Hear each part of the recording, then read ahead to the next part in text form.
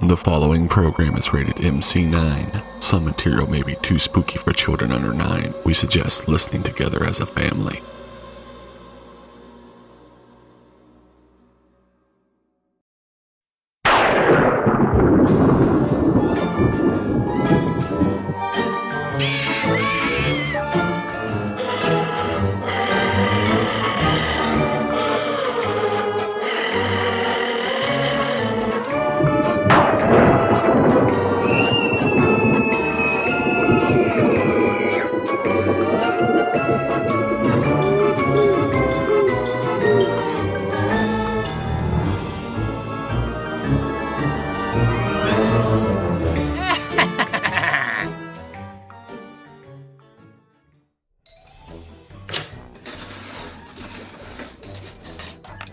Greetings! I see you decided to crawl out of your coffins and join me for a little midnight snack. Perhaps a little screech cobbler? It's good for what flails you. Or maybe something really gross like fresh carrots. Ugh, yuck. It's no use. No matter what I eat, I just can't sleep. Nightmares. That's the problem. I haven't been having any.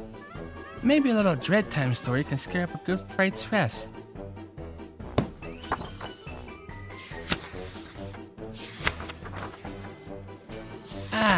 Here's a good one. I call this one The Secret in the Tomb.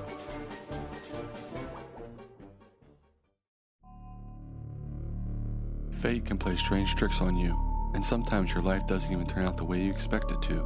Just 6 months ago, I was a psychiatrist with my own practice. Today, I'm an inmate in an asylum for the mentally ill. Look at me, trapped in this straitjacket and left to bang my head against these 4 padded walls. I'm not crazy. At least, I don't think I am. They locked me in here because I tried to tell the truth. It's the truth that nobody seems to want to believe. Perhaps I should tell you how I came to find myself in this wretched situation. It all began one day when a new patient came into my office. His name was Alexander, and he was a college professor. He was tall and thin, his skin was almost gray looking, and his face was lined with wrinkles. He said he was troubled by strange dreams and nightmares. I asked him to describe them for me. He said the dreams were always the same. He would find himself walking through an old cemetery, and in the pale moonlight, he could make out crumbling gravestones and decaying burial vaults. Stopping at one tomb in particular, he found that the rusted chains were hanging off the doors, so he decided to go inside. Among the coffins that were leaning against the walls, he saw a small, hidden lever. When he pushed it, a narrow hole opened in the floor with a set of stone steps that led down into the earth.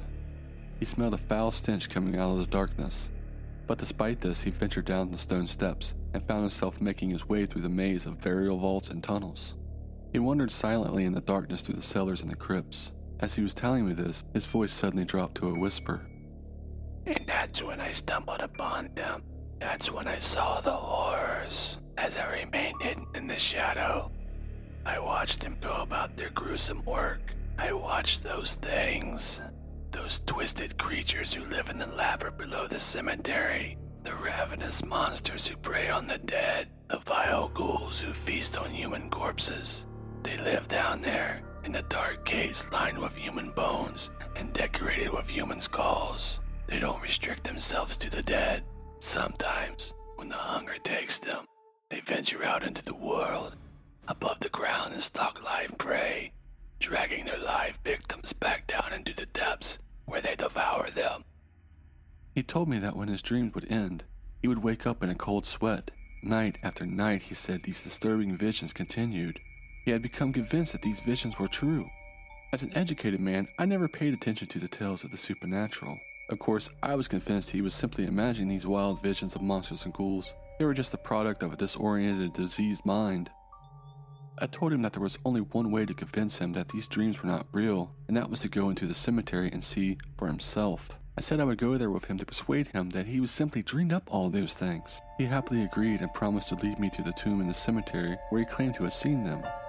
That very night, I accompanied him to the cemetery. He was grinning like a little boy who'd just been given a new toy. I must confess, I felt strange and uneasy as he led me through the iron gates and past the moonlit tombstones. We stopped at the tomb he claimed to have entered, and sure enough, there were rusty chains hanging on the door. We went inside. He showed me the secret lever among the coffins leaning against the wall. When he pressed it, a narrow hole opened up in the floor. I was horrified to find out at least part of what he was telling me was really true. A wave of fear washed over me as I gazed down into the darkness below. I had the strangest suspicion that something was down there, watching us, waiting for us. Despite my hesitations, we walked down the stone steps and explored the hidden place beneath the graveyard.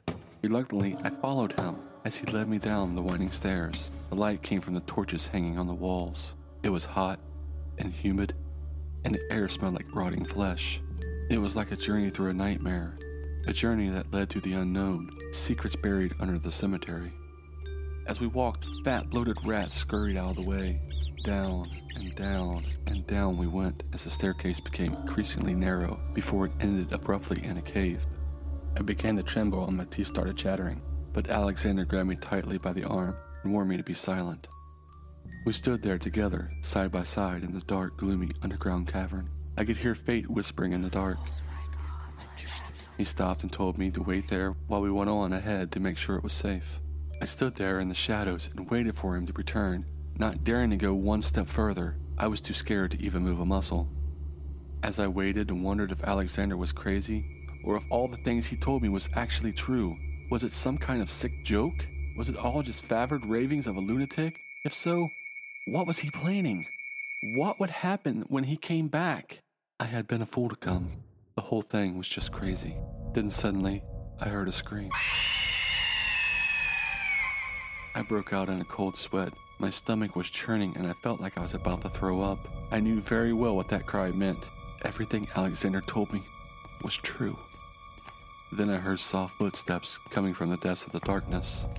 I heard frantic scurrying movements and the sounds of crackling laughter. I didn't dare stop to think. I just turned and ran back the way we came, through the caverns and up through the winding staircase, without ever looking back. Behind me as I ran, I could hear the sounds of running feet and claws scratching on the stone.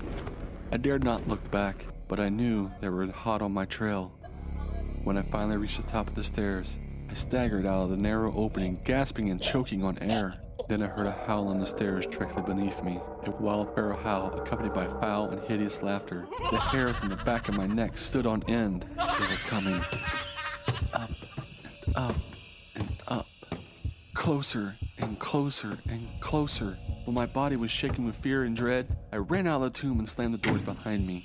I managed to lock the doors and I fled from the cemetery. I hope that when I die they cremate my body, burn me up, but whatever they do, don't bury me in a grave. I'll never forget the last thing I saw as I struggled to get the rusted chains back on the doors. The last horrible glimpse will remain embedded in my mind forever.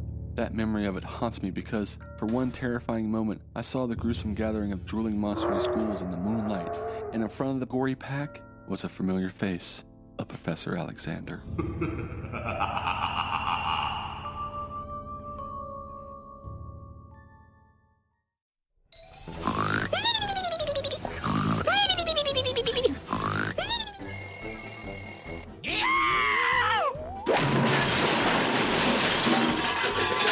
Well, that little chiller did the trick. I'm a new skeleton. I guess it was a grave mistake to follow Professor Alexander into the cemetery alone. But then again, that's why they have fences around the cemetery, because people are dying to get in. Hey, a nice big crab apple. Yeah, no worms! Until next time, kiddies, remember to stay creepy.